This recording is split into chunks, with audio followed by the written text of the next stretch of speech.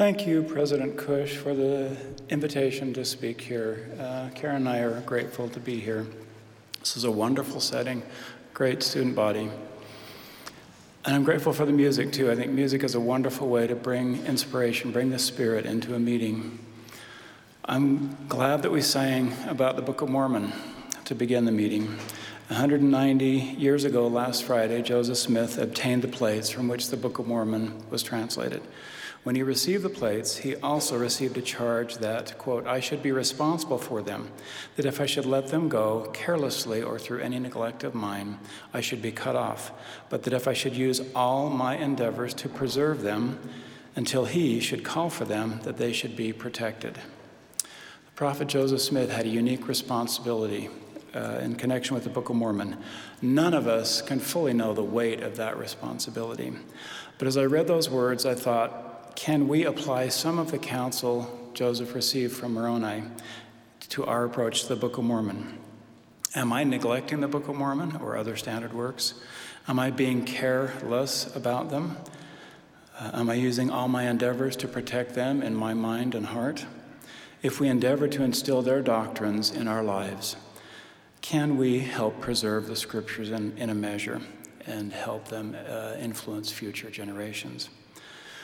I'm not so far removed from my college experience, brothers and sisters, that I don't remember how stressful it could be.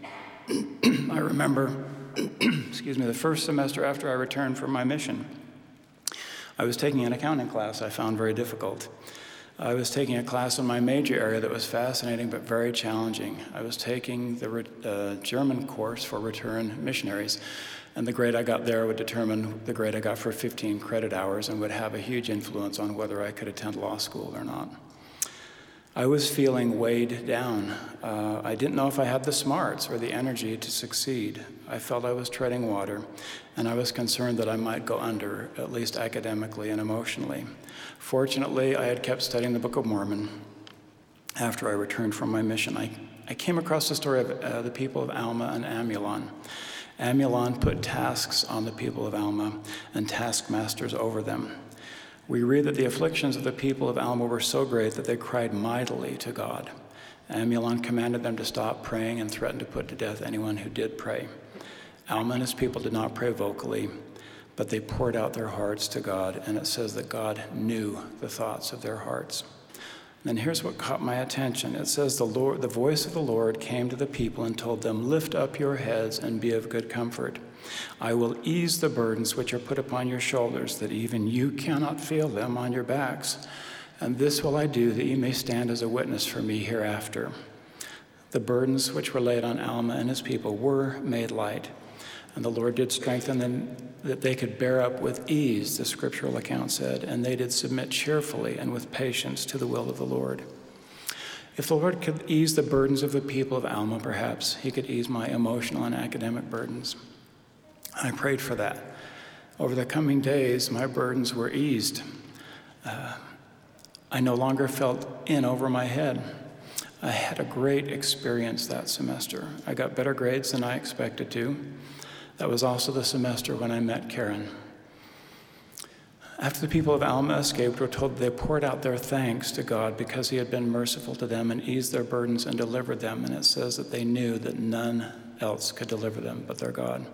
I knew it was the Lord who had eased my burdens, and I will always be grateful to him for lifting them. When I was invited to speak, it was mentioned that I could select a message based on my life lessons learned or a gospel topic I'm passionate about. I'd like to share some experiences. Many years ago, I was skimming through a book, a compilation of talks on excellence. The title of one chapter by Elder Bruce C. Hafen caught my attention. It was entitled, 2 Cheers for Excellence. I was intrigued by the idea that a worthy and desirable principle could be carried to an extreme. Goals help us in striving for perfection. Goals must be important because Heavenly Father has a clear goal to bring to pass the immortality and eternal life of man. However, I also believe that our commitment to goals must be tempered to allow room for the Lord in his infinite wisdom to send us in a different direction, a direction that will bless our lives and perhaps allow us to bless other people's lives to a greater extent than if we had achieved all of our goals.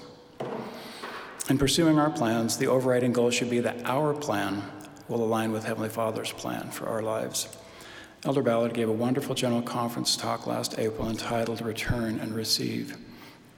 He pointed out that goal setting is essentially beginning with the end in mind, and then he bore this witness.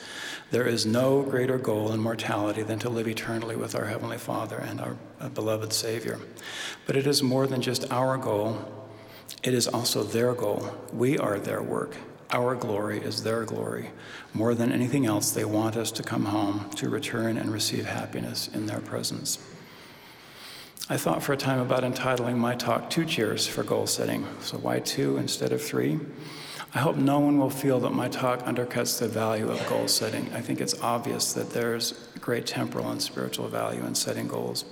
But just as Elder Hafen had some reservations about a full throttle pursuit of excellence, we need to recognize that if we take no prisoners approach to goal setting, that we may lose sight of other important purposes in our lives here. Our primary goal is to follow God and be open to experiences that He may have in mind for us that will enlarge our souls and help prepare us to return to Him. There's a sobering quote I read years ago by President Packer that I've thought about many times since then. He said, "It is the misapprehension of most people that if you are good, really good at what you do, you will eventually be both widely known and well compensated. The world seems to work on that premise. The premise is false." President Packer said, "It is not true. You need not be either rich or hold high position to be completely successful and truly happy. The choice of life is not between fame and obscurity, nor is the choice between wealth and poverty. The choice is between good and evil. That is a very different matter indeed." We're told in the Epistle to the Romans that all things will work together to good for them that love God. But working together for our good is different from things working together according to our best laid plans. God is more interested in our development, in our growth, and in our becoming who He wants us to become than in our short-term success. So working together for our good might include tests, disappointments, afflictions, frustrated goals, and seeming detours. My life has been blessed as the Lord redirected my path at times. I know it's risky to generalize about lessons, though I heard someone observe wryly that all Indians walk single file. At least the one I saw did. When I left on my mission, I hadn't done much goal setting. I wanted to serve a mission and I wanted to get a college degree. I thought I might be a doctor, but I really didn't have very definite plans. A missionary who arrived in our mission several months after I did had a very impressive goal. He wanted to be the President of the United States. That was not just a hope, that was his goal. And he knew the year he would run, and he had specific ideas about the platform that he would run on. I was so impressed that he thought that through at that stage of his life. But as we know, only so many people can become President of the United States. I don't know where this missionary is now. He was bright, he was hardworking, he was a leader. So I would not have been surprised if he'd run for the presidency, but as far as I know, he never did. But I'm confident that he's making great contributions in some other area. I'm not saying we shouldn't make grand plans. I love the proverb which says, "Nothing ventured, nothing gained." But I think it's good for someone in your stage of life to realize that events beyond our control can change our plans. More importantly, the Lord can alter our plans. This has certainly been true in my life. I plan to talk about the major changes in my life, things that happened that I never dreamed would happen in my life. But on reflection, I thought it would be more interesting for you to hear about my father's career path. He received his bachelor's and master's degree in political science. He ended up working in Washington, D.C. in the intelligence community for a time. A few years later, he worked as a legislative assistant for the senator from the state of Utah. At that point, he decided he wanted to pursue a different career path. He had a few offers, some of them back in the Washington, D.C. area, and one to become an assistant dean of students at the University of Utah. That offer at the University of Utah didn't interest him much, but my mom encouraged him to take that job. She said, "You might be able to influence young people." He kind of scoffed at that. He said, "Well, my job's going to be writing press releases for the most part. How am I going to influence students?" But he realized that my mother was operating on a spiritual impression, and sometimes those impressions are hard to describe logically. So he came to the University of Utah. He eventually became the dean of students there and eventually the executive vice president. After serving in that capacity for a time, he was asked to serve as the church commissioner of education. So as you think about it, in college, as a political science major, or even in the first few years of his career after college, do you think he thought he would spend most of his career in education? Had he received a degree in educational administration? No. He made plans, he set goals, and then he was willing to adjust his plans if other opportunities were there or if he had spiritual impressions that the Lord had something else in mind for him. While he was serving as Commissioner of Education, some very influential people here in Utah strongly urged him to run for the United States Senate. There was a good chance he could have won, and that's not just me, that's other people who would say that. But after thinking about it and praying carefully about it, he decided that that wasn't what he felt he should do. About a year and a half after that decision, he was called as a general authority, which I think established that that wasn't what he was supposed to do. Now, you might think his situation is unusual, and there are things that are unusual about it. But about 6 weeks ago, I was sitting in a high priest class, and the instructor was teaching from that talk of Elder Ballard's that I quoted from. I was already thinking that I might talk here a little bit about goals and about the paths that our life takes us down. So I was fascinated to hear the comments of two men in that high priest group. A man who is now a dean of a college at one of the major state universities here described what he's doing now as a complete accident. When he was younger, he ran for federal office, which was his life's dream, but lost. He said, "The goal that I particularly sought for is one I did not achieve, but other opportunities came up that have been rewarding." Another brother, a respected federal judge now, said, "I never had a plan to become a federal judge, but he practiced law, he was good at it, and when an opening for a judgeship came up, he applied and was confirmed, but it was not in his life's plan."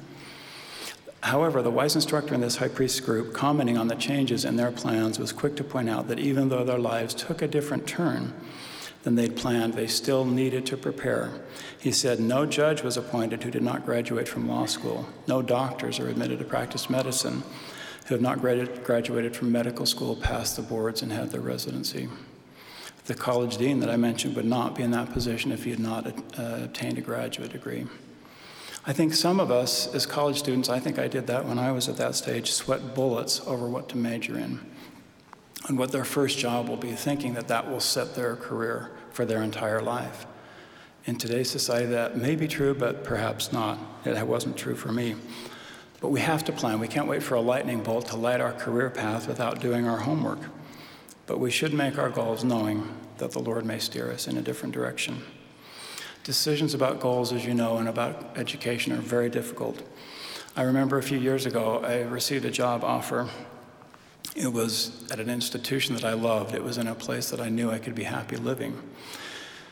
I struggled with that decision. I remember talking to my father. Because of my respect for his wisdom and his calling, I hoped he might actually make the decision for me. That's what a great example of self-reliance. Instead, he gave me advice not about what the decision should be, but about how to make the decision. He said, "List the pluses and minuses of each option, review them, think about it, and pray for guidance." That's similar to the scriptural description that the Lord will tell us in our minds and in our hearts. That's what I try to do. Let me just mention a few principles that have come to mind as I reflect on the course of my life. Some things are matters of principle and some are matters of preference, and one of the challenges of life is to decide whether a certain decision is a matter of preference or of principle. Some things matter to the Lord very much, and other things may not. Whether we build a cabin that's a Mediterranean style or A-frame probably doesn't matter to him. The Lord often expects us to show initiative and not wait for guidance. I thought about some of my heroes in the Book of Mormon and whether they made their decisions as a result of careful planning or were based on clear divine guidance. And I think the answer is yes. It's both of them. When Nephi was asked to obtain the brass plates, he was required to show considerable initiative. But when the Lord instructed him to build a ship, he apparently gave Nephi fairly detailed instructions. Captain Moroni, who was incredibly resourceful in building fortifications, providing armor, and winning battles by strategy, also sent men to Alma to ask him where his army should go to defend themselves against the Lamanites. Making career decisions, as you know, requires faith. I love the experience President Packer relates. He said, shortly after I was called as a general authority, I went to Elder Harold B. Lee for counsel. He listened carefully to my problem and suggested that I see President David O. McKay. President McKay counseled me as to the direction I should go. I was very willing to be obedient, but saw no way possible for me to do as he had counseled. I returned to Elder Lee and told him I saw no way to move in the direction I was counseled to go. He said, this is Harold B. Lee now, the problem with you is that you want to see the end from the beginning. I replied that I'd at least like to see a step or two ahead. Then President Packer said, came the lesson of a lifetime. You must learn to walk to the edge of the light and then a few steps into the darkness. Then the light will appear and show the way before you. Skipping a little bit here, the guidance will often be subtle. Sometimes, as you know, we'll get dramatic spiritual guidance, but in my experience and reading some of the things that the brethren have said, more often it's subtle guidance, not dramatic guidance. The guidance we get may not be apparent at the time. It may be apparent in hindsight. I remember talking to my father about patriarchal blessings when I was a young father. I had a decision to make, and I wanted my patriarchal blessing to help me make that decision. But he said, sometimes patriarchal blessings make more sense in hindsight than prospectively. That wasn't what I wanted to hear, but I have found that principle is often true. The guidance we get comes on the Lord's timetable, not ours. That can be frustrating, but it's a true principle. We cannot force spiritual things. What do we do if we've tried and we can't get the guidance we want to get? I have been given hope by something Elder Richard G. Scott said. So when you are living worthily and your choice is consistent with the Savior's teachings and you need to act, proceed with trust. As you are sensitive to the promptings of the Spirit, one of two things will certainly occur at the appropriate time. Either the stupor of thought will come, indicating an improper choice, or the peace or burning in the bosom will be felt, confirming that your choice was correct. When you are living righteously and acting with trust, God will not let you proceed too far without a warning impression if you've made the wrong decision. One thing I want to share before I conclude my testimony is that our experiences in life prepare us for callings later in life, or even other job opportunities later in life. And I'd love to go into more detail, but let me just bear witness that that's the case. The experiences that you are having now and the experiences that you are having later in life will bless your life later on and will help you be a more effective servant. I had the great fortune to work at Deseret Book Company and work on books that were doctrinal and historical in nature. Often serving as a mission president, I would have something come to mind in counseling a missionary or in preparing for his own conference, things that I'd read or heard years ago, things I thought I'd forgotten. Now, we can't make that happen with the flick of a switch, but I want to tell you and bear witness that the Holy Ghost's ability to bring things to our remembrance is a very real gift. There's a scripture that I read just recently, one of those, I'm sure you've had that experience where you've read it a number of times before but hadn't noticed it. This is in Psalm 73, verse 24. Thou shalt guide me with thy counsel, and afterward receive me to glory. I love that verse.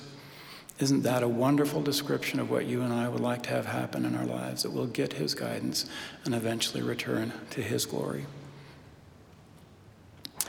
In this talk that Elder Ballard mentioned, he left us this challenge. He said, during the coming weeks, find time to review your life's goals and your plans, and make sure they align with our Heavenly Father's great plan for our happiness. If you need to repent and change, Elder Ballard said, then consider doing so now. Take the time to prayerfully think about what adjustments are needed to help you keep your eyes single to the glory of God. I bear witness, brothers and sisters, that God is merciful. I am amazed at the gifts that he has given us to help us stay on the path back to his presence. Let me just list some of those by way of testimony. We have been given the treasure trove of the Holy Scriptures. The gospel is inexhaustible, brothers and sisters, and the scriptures are inexhaustible. We will never understand everything there is to be understood in the scriptures. The remarkable gift of prayer that we've heard about today, the incomparable gift of the Holy Ghost, the guarantee of safety through following the counsel of living prophets, the blessing of counsel from other inspired leaders and from friends and parents, common sense.